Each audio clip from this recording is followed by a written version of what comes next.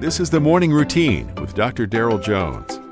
Morning Routine is a daily devotional podcast for those who are raising, educating, and growing the next generation. Good morning and welcome to another edition of the Morning Routine. Today is Tuesday, June the 27th, and I'm reading this morning from the Psalms. Psalm 14, verse 7. Oh, that the salvation of Israel would come out of Zion. When the Lord brings back the captivity of his people, let Jacob rejoice and Israel be glad. Psalm 14 was written by David during a time when Israel was held captive by its enemies. The only occasion in David's lifetime when that was the case, it was just before he slew the Philistine giant. Psalm 14 is almost identical to Psalm 53. Now, when that occurs in Scripture, it's important enough for God to repeat it. That's reason to believe that it's important for you and me to reinforce it in our own hearts. David knew that salvation and deliverance would come from God. The same can be true for us.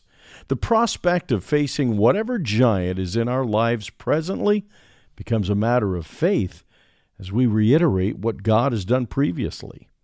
It's worth noting that David uses the words Jacob and Israel here.